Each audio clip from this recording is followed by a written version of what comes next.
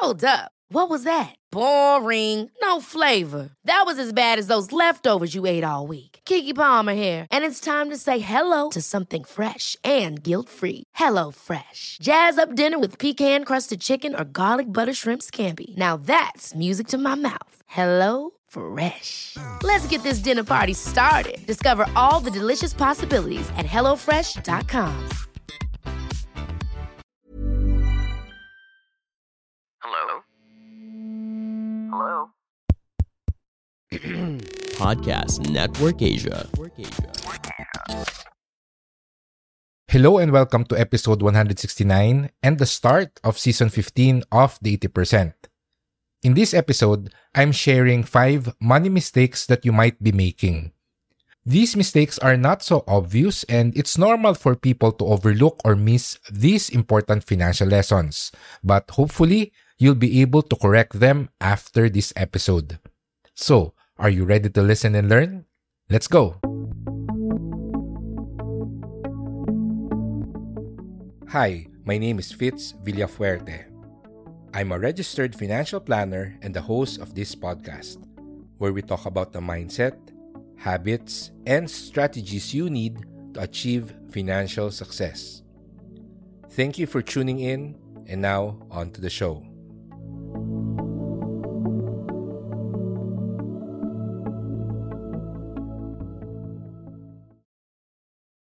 This was a question that was asked sa akin a few days ago na napaisip ako.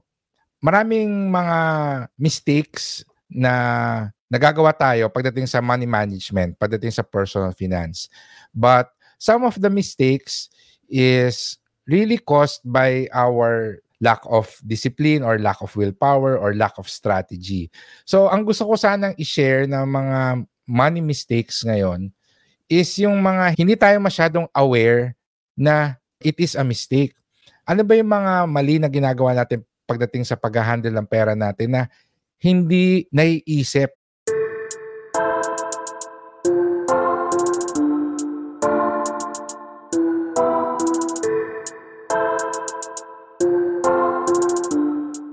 Five money mistakes that people are usually not aware that they're doing. So ano to mga to? The first one is relying too much on willpower in learning good money habits. Ang best example dito is saving money. You ask most people, what they do is that nagtitipid sila para makapag-save. When you consciously save money, when you make an effort not to spend too much so that you can save money, you are relying on your willpower, yung financial discipline mo para maka-save. However, there are also other ways to save money, particularly by automating your finances. Ito yung sinasabi nilang pay yourself first.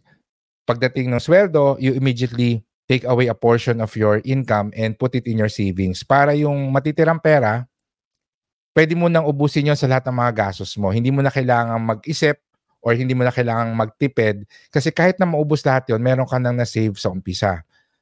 On top of that, there are now banks na pwede mag-set up ng auto-debit system na pag pumasok yung pera mo sa salary account mo, automatic sila na yung magkakatas ng pera at magta-transfer sa separate or a different savings account dun sa same banko.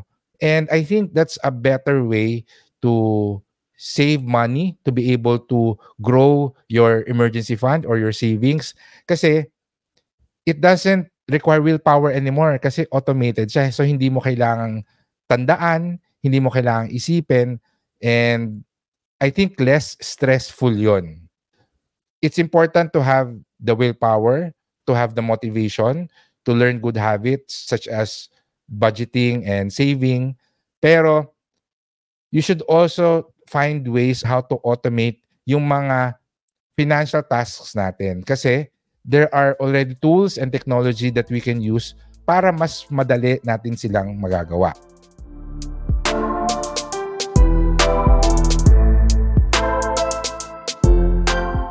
The second money mistake is related to savings, not having enough emergency fund.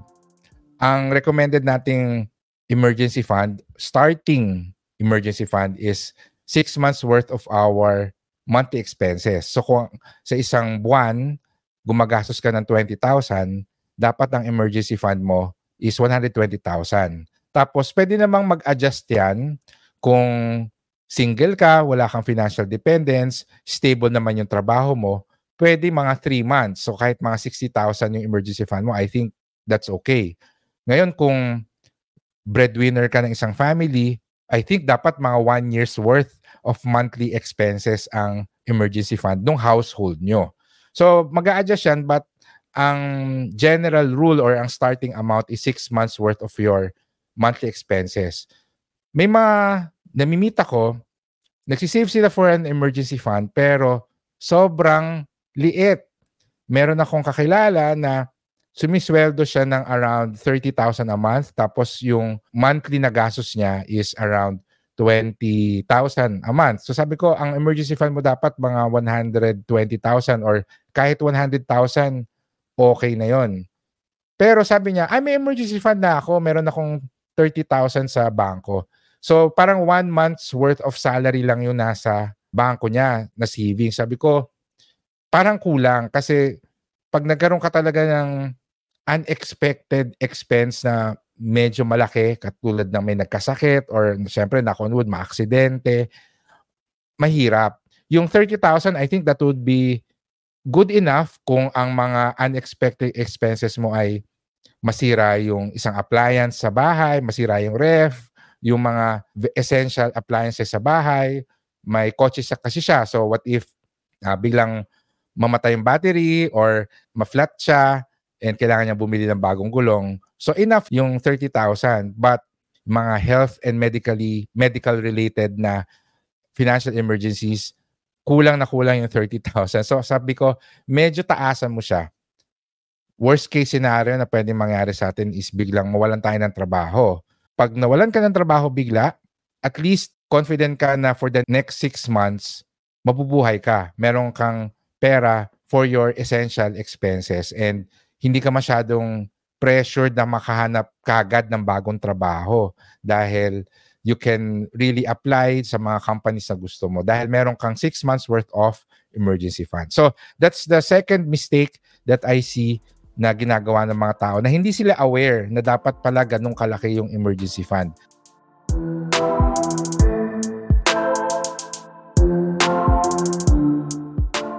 The third money mistake that I see that people commit is lack of planning on loan repayment.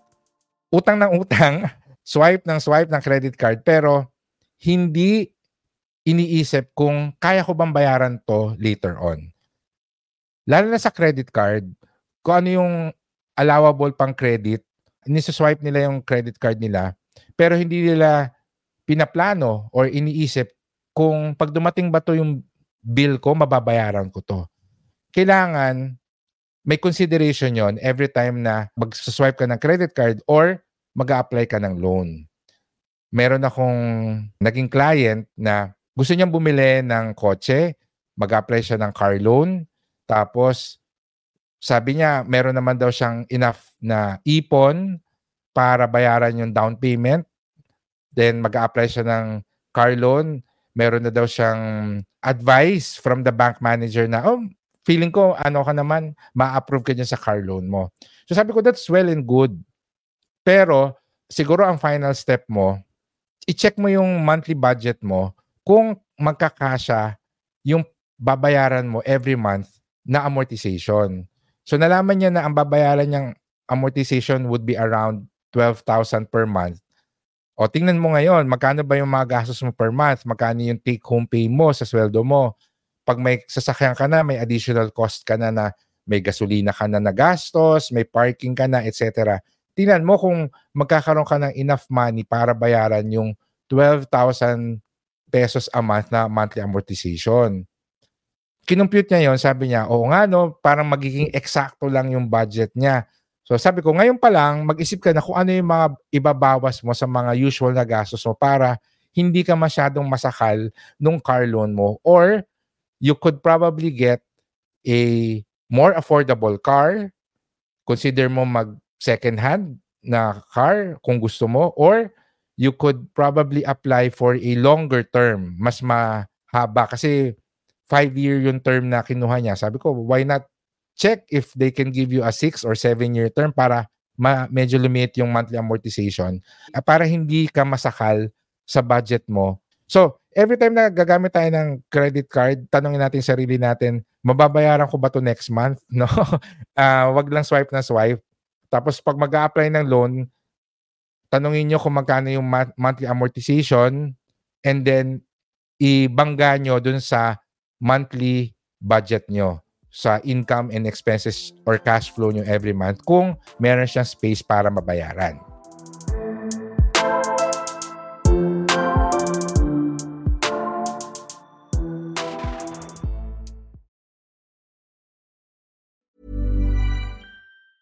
Ever catch yourself eating the same flavorless dinner 3 days in a row? Dreaming of something better? Well, HelloFresh is your guilt-free dream come true, baby. It's me, Keke Palmer. Let's wake up those taste buds with hot, juicy pecan-crusted chicken or garlic butter shrimp scampi. Hello Fresh. Stop dreaming of all the delicious possibilities and dig in at HelloFresh.com. Let's get this dinner party started.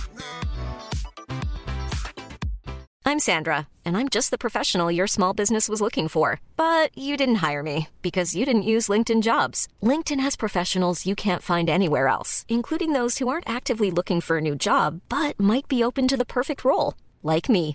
In a given month, over 70% of LinkedIn users don't visit other leading job sites. So if you're not looking on LinkedIn, you'll miss out on great candidates like Sandra. Start hiring professionals like a professional. Post your free job on linkedin.com/people today.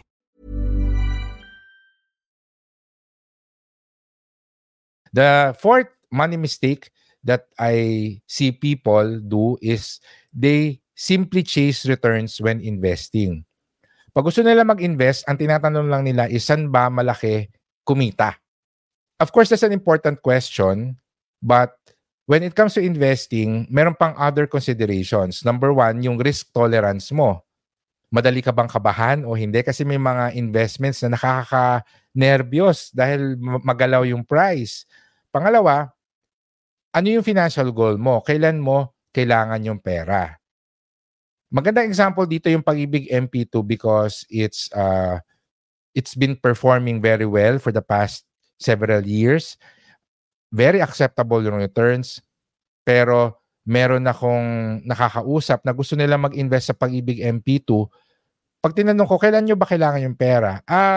Gagamitin kasi namin for home renovation 2 years. 2 years from now. Sabi ko, nako, hindi pwedeng Pag-ibig MP2 kasi may 5-year holding period ang Pag-ibig MP2. So meaning, after 2 years, hindi nyo makukuha yung pera nyo kasi naka-lock in pa siya sa Pag-ibig MP2. So that's a good example of how your financial goals should also be a factor in deciding where you should invest. So hindi lang yung returns dapat ang iniisip natin.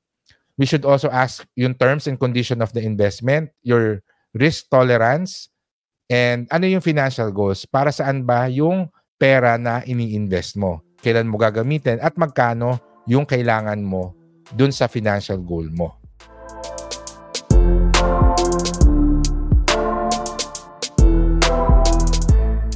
The last money mistake that I see people do is investing without a goal. So as mentioned do sa previous mistake, invest lang sila ng invest, parang gusto lang nila magkaroon ng maraming pera. Pero, syempre, money is just money. It's a tool. No? Hindi siya yung end goal. Yung pera, gagamitin natin yan in the future para mabili yung mga gusto natin bilhin. Ano specifically yung mga yon? Because, mas mataas yung magiging motivation natin na mag-save and invest kung meron tayong specific na goal. Kung gusto mong mag-ipon, mag-invest para sa college education ng anak mo, tapos naglalakad ka sa mall, may nakita kang nakasale na sapatos, mas madali mong mapipigilan yung sarili mo eh. Kasi ano ba mas importante sa akin? Yung makapag-aral yung anak ko sa magandang school o mabili ko tong sapatos na to? Mas madali i-resist yung mga temptation na mag-impulse purchase kasi meron kang specific na goal. Aside from that, meron kang target amount na pwedeng pag-ipunan. So kung nag-iipon ka nga for the college education ng anak mo, ang pineg mo is kailangan mo ng 500,000 pesos para ma-secure yung college tuition ng anak mo sa isang private university. Then, habang iniipon mo siya, habang nag-i-invest ka, unti-unti nakikita mo kung gaano nakalaki yung pera mo, mas nakaka-excite siya. And not only is that a source of motivation, but when that investment hits your target amount, naging 500,000 na yung pera, then that's actually your sign to redeem the investment and put it in a lower risk investment. Ibenta mo na yung mga stocks, meron ka ng 500,000, tas ilagay mo na lang siya sa time deposit or money market fund, somewhere na an investment that can just keep up with inflation. Hindi mo na kailangan yung mga high risk, high growth type of investment for that money. Marami kasi sa atin, nag-i-invest lang na nag-i-invest pero hindi tinatanong kailan ko siya kukunin. Siyempre, kukunin mo yung pera kapag na-hit na yung amount ng target financial goal mo. Pero kung wala kang financial goal, forever siya nandun. Forever mong sinesecond guess yung sarili mo kung kukunin ko na ba o hindi pa. Kukunin ko na ba o hindi pa. And nakaka-stress yun. The best way to get rid of that anxiety is to actually have a specific financial goal. Sabi nga nila, diba? SMART goal. Specific, measurable, attainable, relevant, and time-bound. So, magkano, para saan, kailan, importante ba to sa akin? So, yung mga ganong klaseng goals, yung i-define ninyo, tapos yun yung gawin yung inspiration and motivation sa pagsisave and invest ninyo.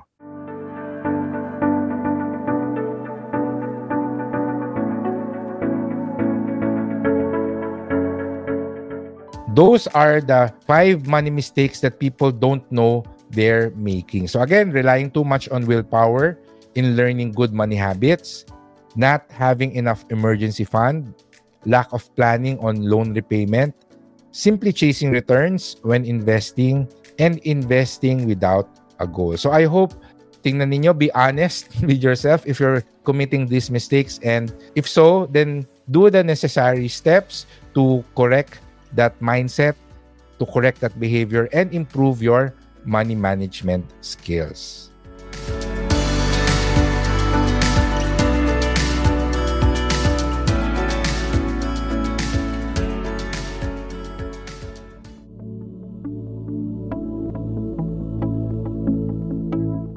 And that's the end of our episode. Thank you for listening.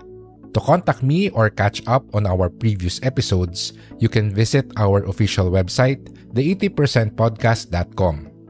Lastly, be sure to subscribe to our podcast, leave us a review, and share it with your friends.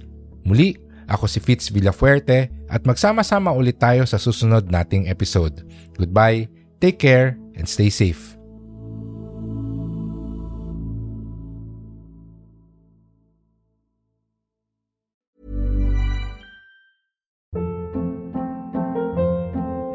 Hold up. What was that? Boring. No flavor. That was as bad as those leftovers you ate all week. Keke Palmer here, and it's time to say hello to something fresh and guilt-free. Hello Fresh. Jazz up dinner with pecan-crusted chicken or garlic butter shrimp scampi. Now that's music to my mouth. Hello Fresh. Let's get this dinner party started. Discover all the delicious possibilities at HelloFresh.com.